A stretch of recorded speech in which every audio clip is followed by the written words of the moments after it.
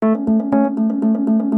is a podcast of the California Institute of Integral Studies, where each week we bring you conversations and lectures from our public program's live events, featuring world-renowned scholars, leaders, authors, artists, and thinkers. In this episode, author Adrienne Mayor is joined by CIIS Professor Carolyn Cook to explore how some of today's most advanced innovations in robotics and AI were foreshadowed in ancient myth. This event was recorded on November 14, 2018 in front of a live audience in San Francisco. To make sure you never miss an episode of the CIIS Public Programs podcast, subscribe wherever you get your podcasts or visit our website at ciis.edu/podcast. And that's also where you can find out more about us, including how to sponsor future episodes of the show. Good evening, everyone. It's great to have you here.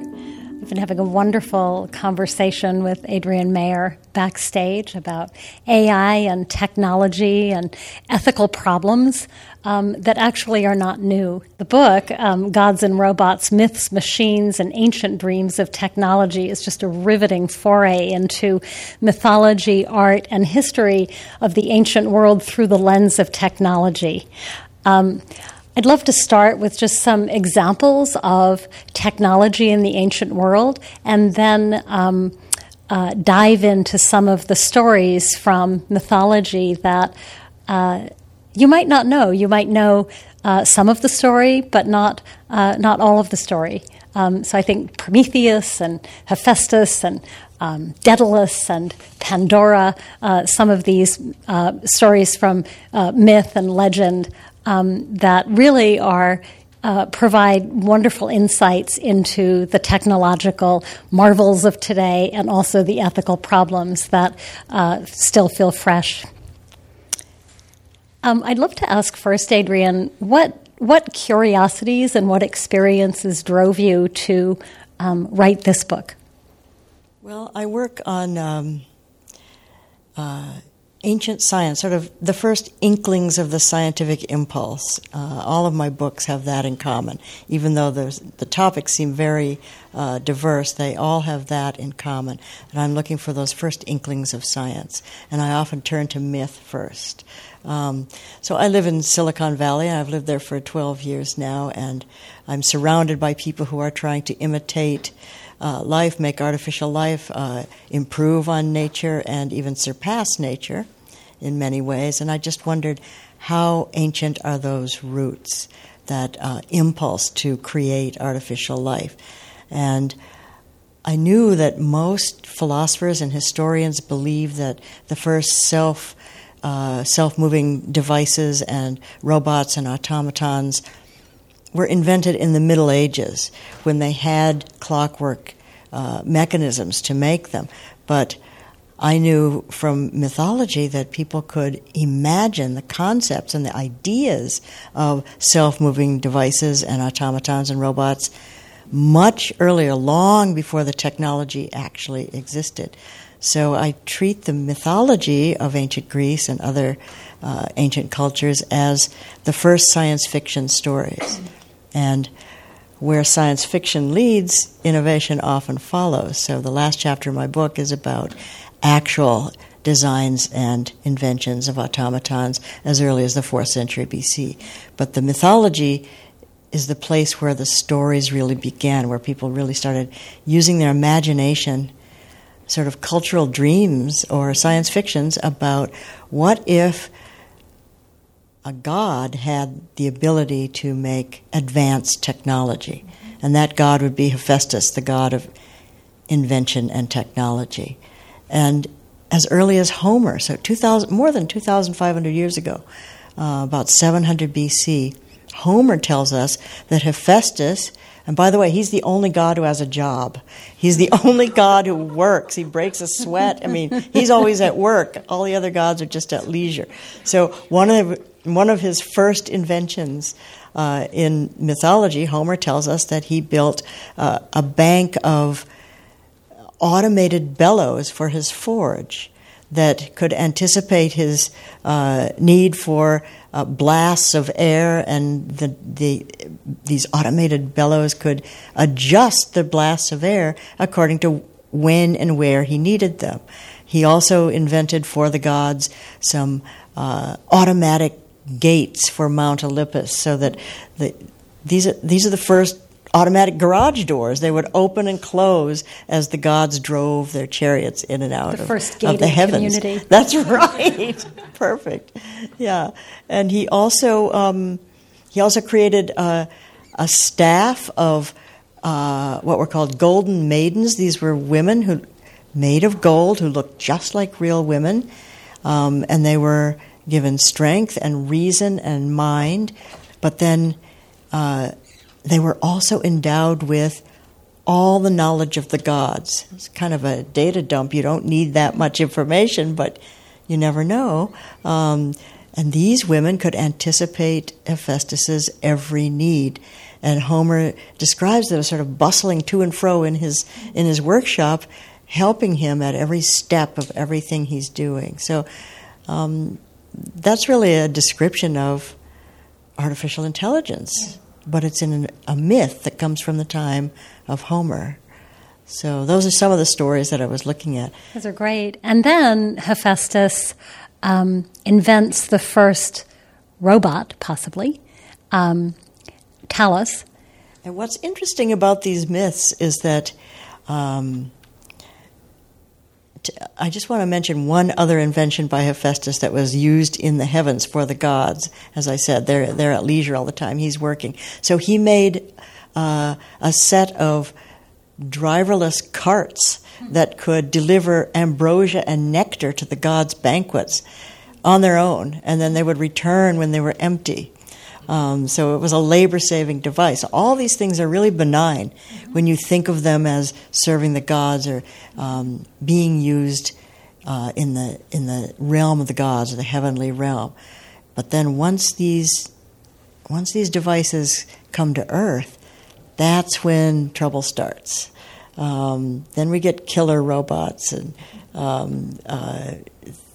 things don't go well when these automatic devices and artificial intelligence beings interact on the human plane.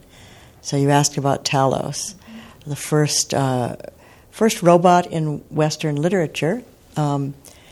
He was first described by Hesiod, a poet who lived around the same time as Homer.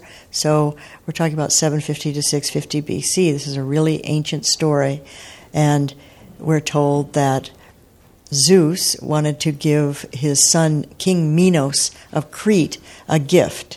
And so he had Hephaestus make a giant man of bronze called Talos.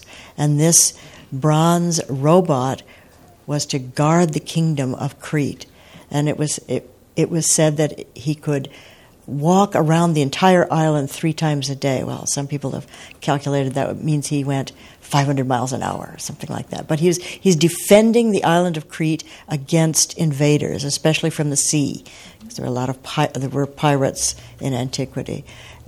And we first hear about Talos in the ancient epic of Jason and the Argonauts, the Argonautica.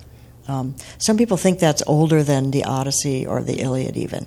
So it's a really ancient story, and yet we have so many details about this robot. He was made of bronze, but he had we know his inner workings. He was made of bronze, but he inside had a single tube or artery that went from his head down to his feet, and in that artery or tube pulsated Ichor. Ichor is the life force of the gods. It's what powers the gods and makes them immortal. So he's got this vivasystem, and the entire system is sealed by a bolt, a bronze bolt on his ankle. So we know his inner workings, which is quite amazing for the first ancient description of a robot in mythology. Jason and the Argonauts almost became his victims. They landed, but before they landed, Talos spotted them. He was programmed to spot strange ships that are approaching the shore.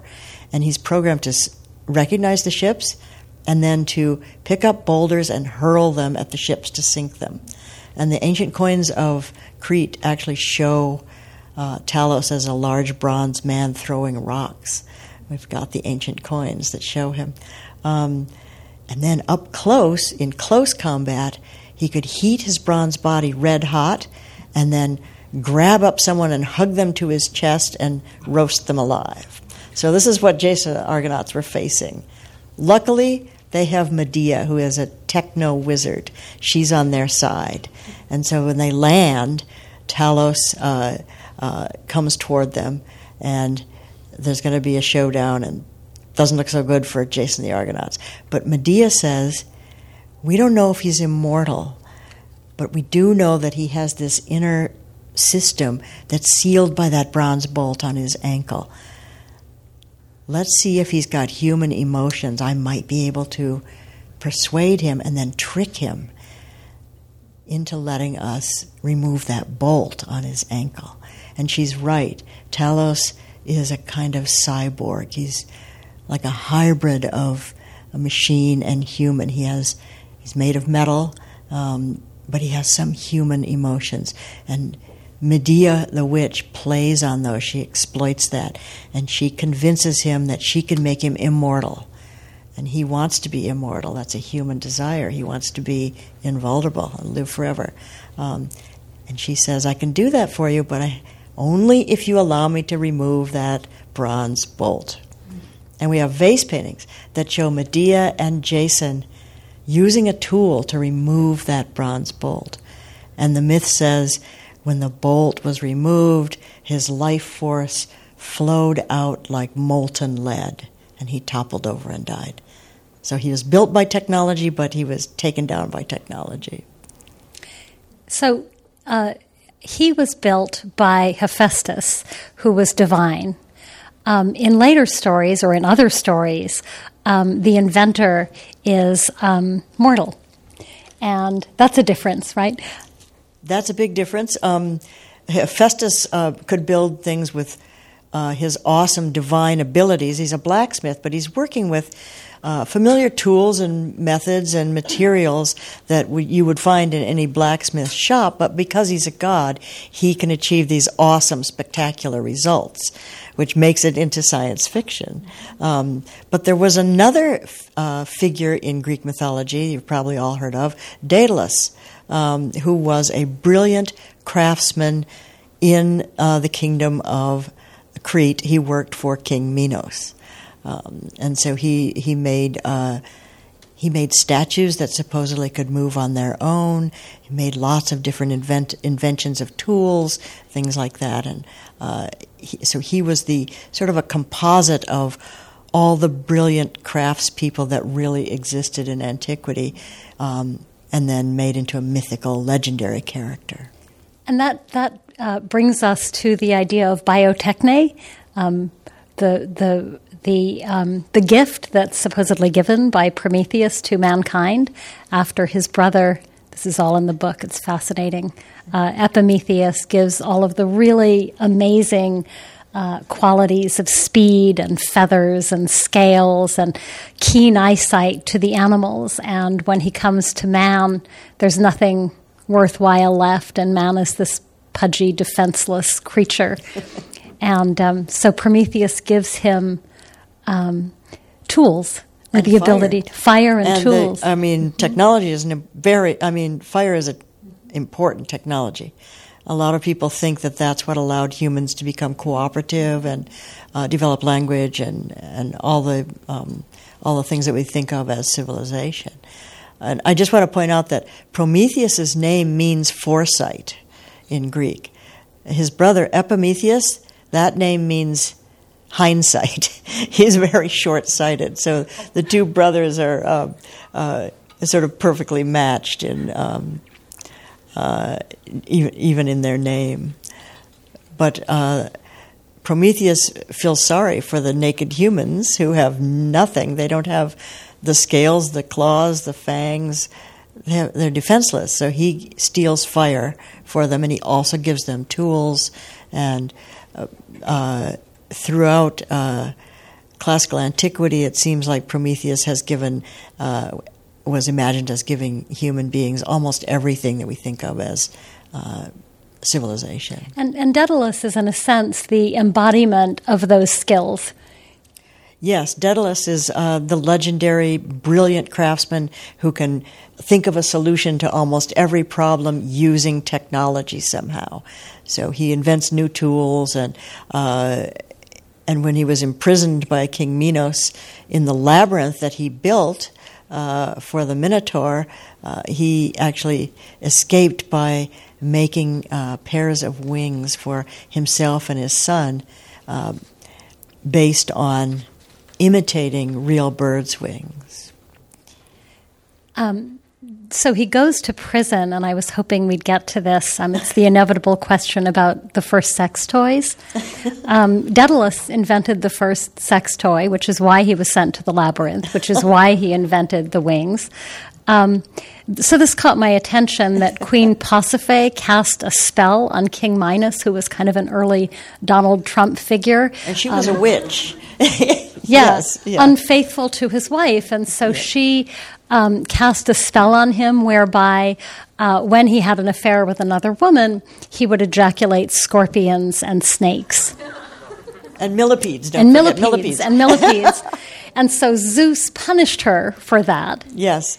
Zeus punished Pasiphae for putting such a foul curse on his son, Minos. So he humiliating too. Yes, and so he wanted to humiliate Pasiphae. And what he did was made her conceive a desire for the finest bull in King Minos' herd. And she just cannot stop thinking about this bull. So she goes to Daedalus, who is the big major craftsperson in the kingdom, and tells him that she needs to somehow be able to attract this bull to have sex with it. So Daedalus builds an artificial, hyper-realistic cow, and he covers it with the hide of a cow from that herd so that it will be recognizable to the bull that she wants to attract. And Pasiphae is very pleased with this, and she crawls in, and the bull mounts the fake cow and impregnates Pasiphae, and she gives birth to the Minotaur. There's a wonderful vase painting that shows Pasiphae with the baby Minotaur in her lap, and her facial expression is priceless. And you don't see very many vase paintings of baby monsters. That's, in fact, the only one I know of is the baby Minotaur, and she's just got it in her lap, and she's gesturing and frowning. So that was her punishment. And then Minos imprisoned the Minotaur in the labyrinth that he forced Daedalus to build. But what's interesting about that cow is that it was realistic enough to fool a bull. And it was a sex toy because it was animated, brought to life by the human being who's inside of it. So you call that biometric?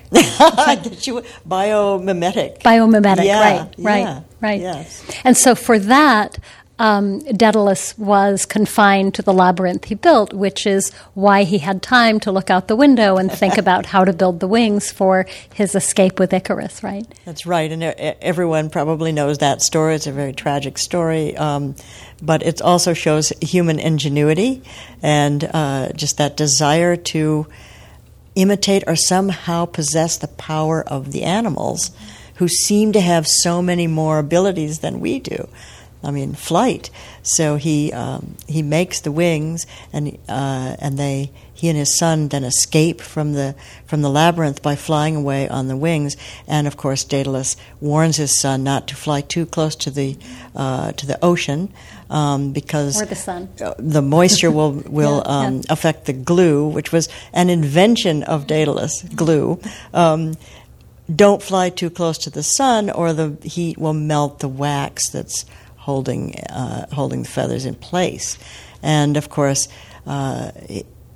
Icarus is a young man, and he's filled with ecstasy as he experiences flight for the first time, and he just soars much too high, and the sun's rays melt the wax and the glue, and the wings fall to pieces, and he plummets into the ocean. And there are a lot of vase paintings of this tragedy, and also figurines, and it was a very popular story then and all the way through the Middle Ages, and everyone knows the story now. But what's interesting is that Daedalus did escape, at a very high cost, but his innovation did get him to the island of Sicily, where he then began working for another tyrant. But it's also lasted, and through the lens of your telling, it's fascinating because it's really about the connection between innovation and hubris, and the tools that we have that give us superhuman powers can also easily be abused by our own sense of power and unnatural strength, which is what happened not to Daedalus but to his son, who couldn't handle the power. Yeah, that's right. He was. Maybe he was Epimethean, maybe he was short-sighted, and just went for that short-term rapture of flying instead of following his father on their escape route. Yeah. Mm-hmm. You mentioned that this is a story that's replicated through vase paintings, and many of these stories are also told in mosaics and frescoes. And you talk a lot in the book about the ways in which the Greeks really loved lifelike depictions. And Daedalus was also known as a sculptor of living statues, which were uncannily like They behaved uncannily like humans, and people were fascinated by watching even sort of hideous moments from their own lives replicated on, cups you drink from. These sort of horrible stories of, the sex toy or whatever, or in your coffee cup in the morning. But the Greeks loved that, right? Well, it's really interesting. I spent a whole section in the book on the ancient versions of the uncanny valley effect. Now, that was first identified in 1970 by a Japanese robotics maker, Masahiro Mori, who identified this sort of eerie, disturbing, disquieting feeling that a person gets when they encounter a robot that is very realistic, really seems human. So that our positive feelings rise very steeply the more realistic a robot looks. But then as it begins to approach being indistinguishable from a real human being, we suddenly feel a negative, creepy feeling. And that is the valley that the robotics people talk about, that uncanny valley. Is just very disturbing. And although that was first described in 1970, there are versions of that even in classical Greece, when people encountered very realistic life-size statues of human beings and animals. And the artists and sculptors of classical antiquity had learned new techniques and innovations that allowed them to make hyper-realistic statues. And we have to remember that all the marble statues that we think of as white were painted very realistically, not in gaudy colors, but naturalistic colors. They were mixed with wax to give that a look of flesh. Mm-hmm. And even the bronze sculptures were painted. They were all painted, and some of them had inlaid silver fingernails and eyes that were made of inlaid gems and eyelashes, and just the details made these statues seem real. And so that feeling of reality and the illusion of reality, it's based on what you know and what is suddenly surprising, the shock of the new. And just there are many instances of of people in antiquity jumping back in fear when they encounter these statues that seem like they're about to breathe or move or speak. And if you look at the marble and the bronze, they are incredibly realistic, even though we no longer see the paint. I mean, they show muscles and tendons, and people would wince with empathy and sympathy if they saw a realistic statue of a lame person or someone wounded, something like that. So artists had competitions to make trompe-l'oeil paintings that looked so real that they would fool horses or fool birds into pecking at painted bunch of grapes or something. So they were capable of some really naturalistic statues. And of course in temples, we hear that there were statues that could blink, that could sweat, that could bleed, that could nod their heads, that could open a door. I mean, so people were using technology to make statues that really could move in antiquity. And then you have to imagine seeing these with just the flickering light from an oil lamp at night. They would seem pretty real. Yeah. Maybe a slight shift, thinking about the ways that we can be tricked by the illusion of life. I think of the story of Pandora, which in your telling is quite different from the traditional story of Pandora that we see in our Edith Hamilton. Yeah, I think almost everyone is familiar with the fairy tale version of Pandora, where she's an innocent young girl who just can't resist opening that box. It was really originally a jar, a sealed jar, but in the Middle Ages there was a mistranslation. It became a box, so that's why we talk about Pandora's box. But we imagine her we're told that she was a young woman who just couldn't resist that temptation to open the box, and that you've all seen pictures of her reeling back in horror as all of the suffering and misery that afflicts humankind swarm out of that box or jar. That was not the original story at all. She was not an innocent young woman. She was actually an artificial young woman who was made to inspire lust in human beings and therefore fool them into accepting her into their life, where she could carry out her one mission on earth, to open that jar. And unleash that's right. all of the miseries of mankind. And this was to punish, this was Zeus was a very vindictive tyrant and did not like the fact that Prometheus stole fire from the gods and gave it to humans. And so to punish Prometheus, we all know what happened to him. He was chained to a mountain, and Hephaestus forged a bronze eagle that came like clockwork at the same time every day to peck out his liver, and then would leave, and the liver regenerated, and the eagle would come back every day. But to punish humans for accepting that gift of fire, he asked Hephaestus, in fact, he commanded Hephaestus to make a seductive artificial woman named Pandora, which means all gifts. And the Greek can either mean she brings or releases all gifts, or she received all the gifts of the gods who helped in her construction. So already she has a kind of ironic name, because gifts is kind of in quotation marks. And she has one mission on earth, and that is to open that box.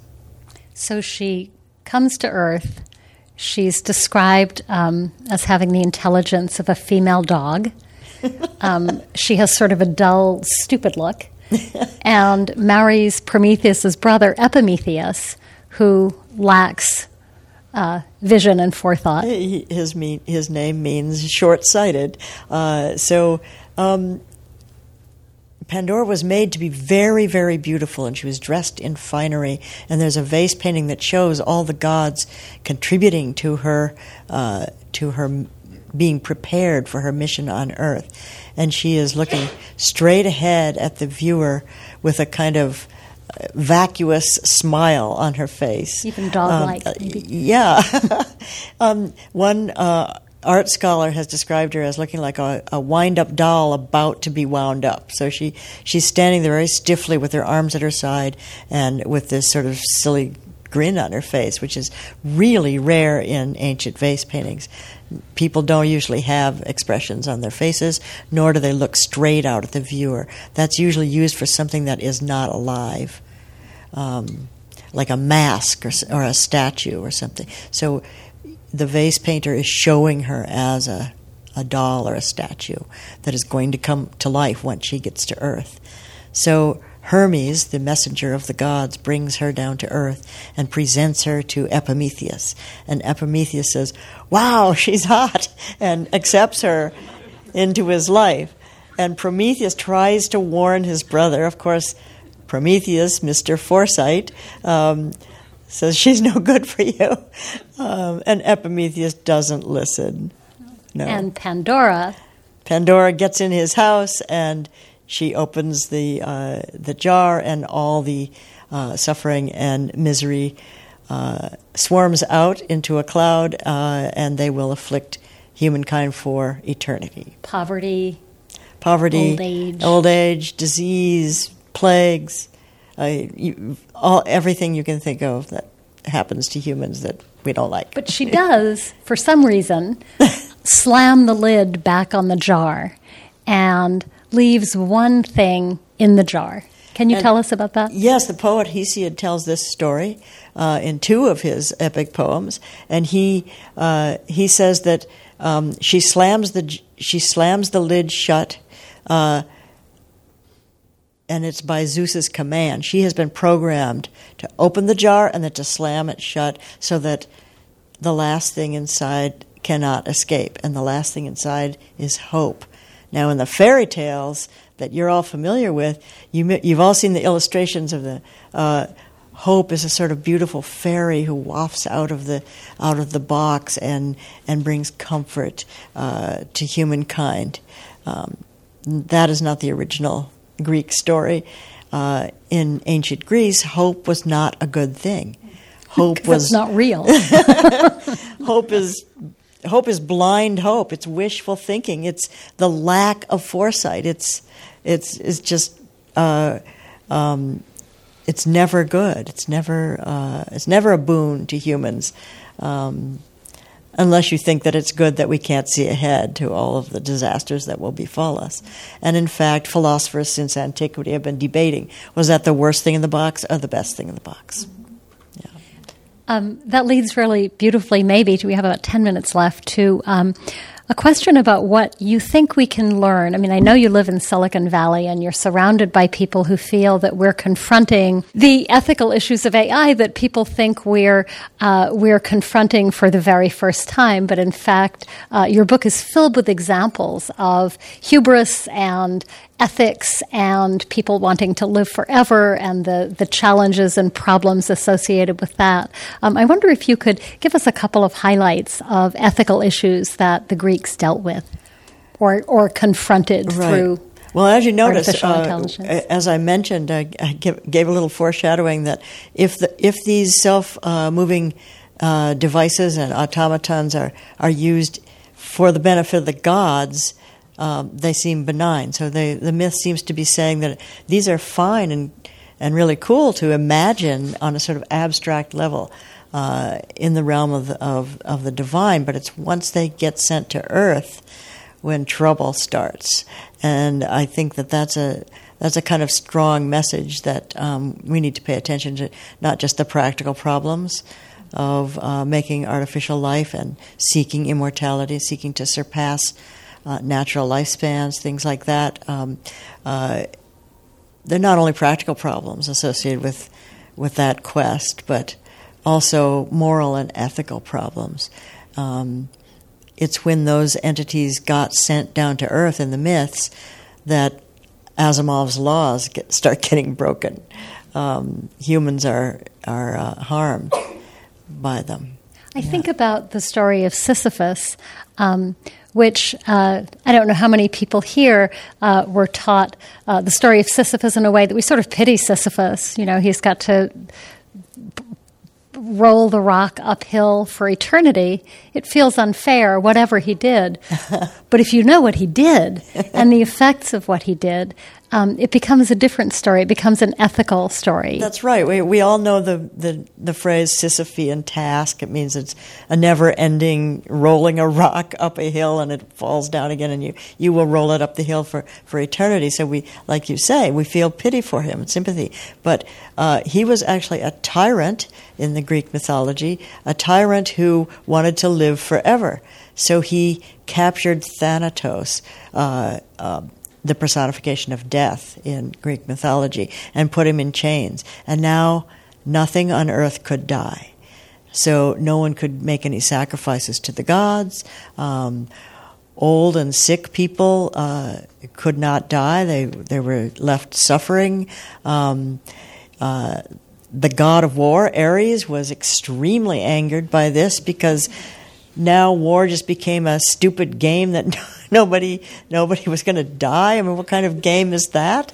The stakes were very low now, and so it's no fun for Ares anymore. And what does it mean when tyrants and evil people can live forever?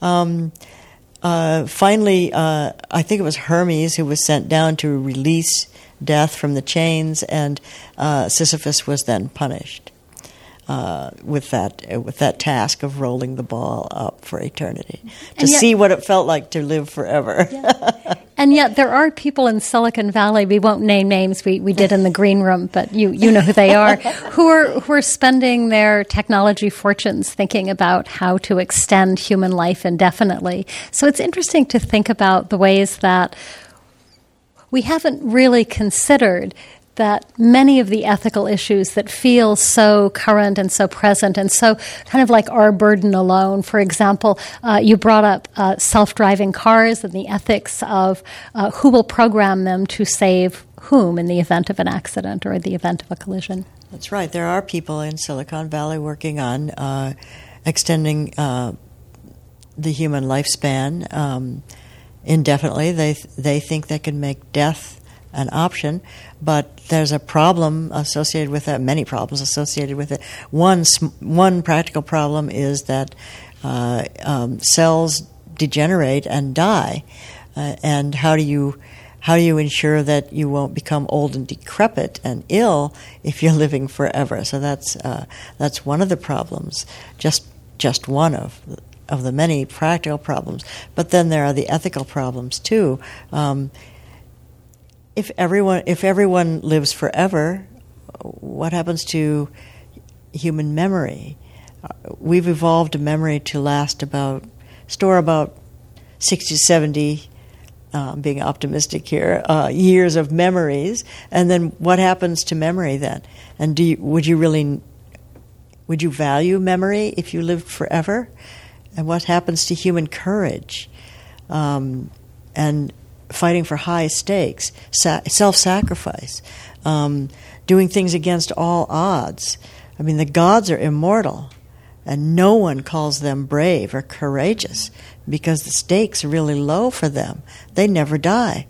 So they never exhibit courage in the face of overwhelming odds. And we also end the future, right? Because we can't reproduce because, first of all, we're ancient, decrepit beings with hideous cells and no one wants to sleep with us. And also because there isn't room for us to procreate and make more people because we've sort of ended humanity with ourselves, right? The overpopulation problem alone is one of the most striking problems. You know, there's a myth, of course. People get really sick of me saying, there's a myth about that. There is. There was a goddess, the goddess of dawn, fell in love with a human being. And she brought him up to heaven, and she asked the gods to make him immortal like herself, because she just couldn't bear the idea that he was going to die one day because he's immortal, because he was a mortal man. And they granted her wish. But of course, like all good fairy tales, it was taken too literally. She forgot to ask that he never age. So he became very, very old and more frail, and he just wasn't attractive to her anymore. And the gods really aren't happy with old age, and they all are ageless. They're immortal. And so she, the myth tells us, closed him up in a golden room where he just babbles on and on for eternity. And they say that the sound of a cicada is him begging for death. And his name was Tithonus. And the people in Silicon Valley speak of that problem. How can you remain ageless if you're immortal? They call it the Tithonus problem. So they read myths. They do know these myths, but they think they can escape the messages. There's not a great segue for this, but I'd love to, up to the present, kind of with some of the current examples that you conclude your book with, about a little bit about hubris, or a little bit about the ways that we don't always anticipate how easily we can be felled by our own innovations and technology. And I was thinking about the bots from Microsoft Word that were easily tricked.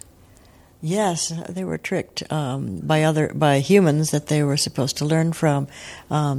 Maybe some of you remember Microsoft invented a chat bot who was a AI entity who was supposed to go live on Twitter, and then without any humans directing her, she was supposed to learn from conversations on Twitter how to hold conversations like a human being. And she was fairly immediately completely perverted into a Hitler-loving racist bigot, and began spewing all of these invectives and unacceptable sentiments. Within hours, she had been turned into a very bad human being by her conversations with people who deliberately did this. And I think that was a good thing that they did, because Microsoft had to remove her from Twitter within hours. And then they came up with a new one. Zoe, and the same thing happened. She had to be removed immediately, too, even though she was blocked from receiving certain terms and words, that people were still able to hack and do that. And I think it reminds me of the techno wizard Medea. She was a great hacker too. And the message from Talos, he was made by technology, but as soon as you make something, invent something with technology, there's going to be someone who can destroy it with or interfere with it using technology. It's just an endless loop, and people knew that even in antiquity. There's also the other side of that, which we talked about, the occasions when machine learning makes it possible for artificial intelligence to compute way beyond even the ability of its creators to comprehend. And what happens then? What are the ethical questions posed at that time, and are there any stories of those being anticipated by the Greeks? Well, I think what you're referring to is the fact that the AI is developing and soon developing into a black box technology where the algorithms and the vast data that's available to the AI will allow it to make decisions on a scale that we as the users don't understand, and even the makers will not be able to recreate or retrace how those decisions were made. So it becomes a black box. And that's a problem that AI people are very aware of. Who's going to be responsible for when bad things happen with black boxes? And I think they're meeting probably as we speak, talking about this. But one of the solutions was to teach AI about human beings using stories. And people suggested that we could give them the scripts and let them watch Hollywood movies, fairy tales, urban legends. Could they read short James stories, Baldwin and they could Alice read, Munro? We could choose what they read to learn about how good humans want to behave and make decisions. And of course, once again, that could backfire in some way, but there is a program under development now. It's called Scheherazade, named after the great Persian storyteller who saved her own life by telling story after story after story, suspenseful stories that kept her captor enchanted. So this program is called Scheherazade, and it's teaching AI stories about how non-psychotic humans act, is one way they described it. But of course, it could backfire. They could learn then to do the opposite. But maybe we could teach them these ancient Greek myths to show why humans have had mixed feelings about the quest for artificial life, and why we both have hope and fear and awe and dread about playing God. Yeah. Beautiful. Thank you. I think that's a wonderful place to stop. Thank you. Thank you, everyone. And just to say that I hope you will take a moment and buy this wonderful book and have Adrian sign it for you. We didn't get to talk about spirituality, but there is a section in the book that includes that. There's also wonderful descriptions of the early bionic toes and eyeballs that really is worth the price of the book. And the glossary as well is really intriguing in thinking about the kinds of questions that came up tonight. So thank you all for coming, and thank you, Adrian. Thank you. This is really enjoyable.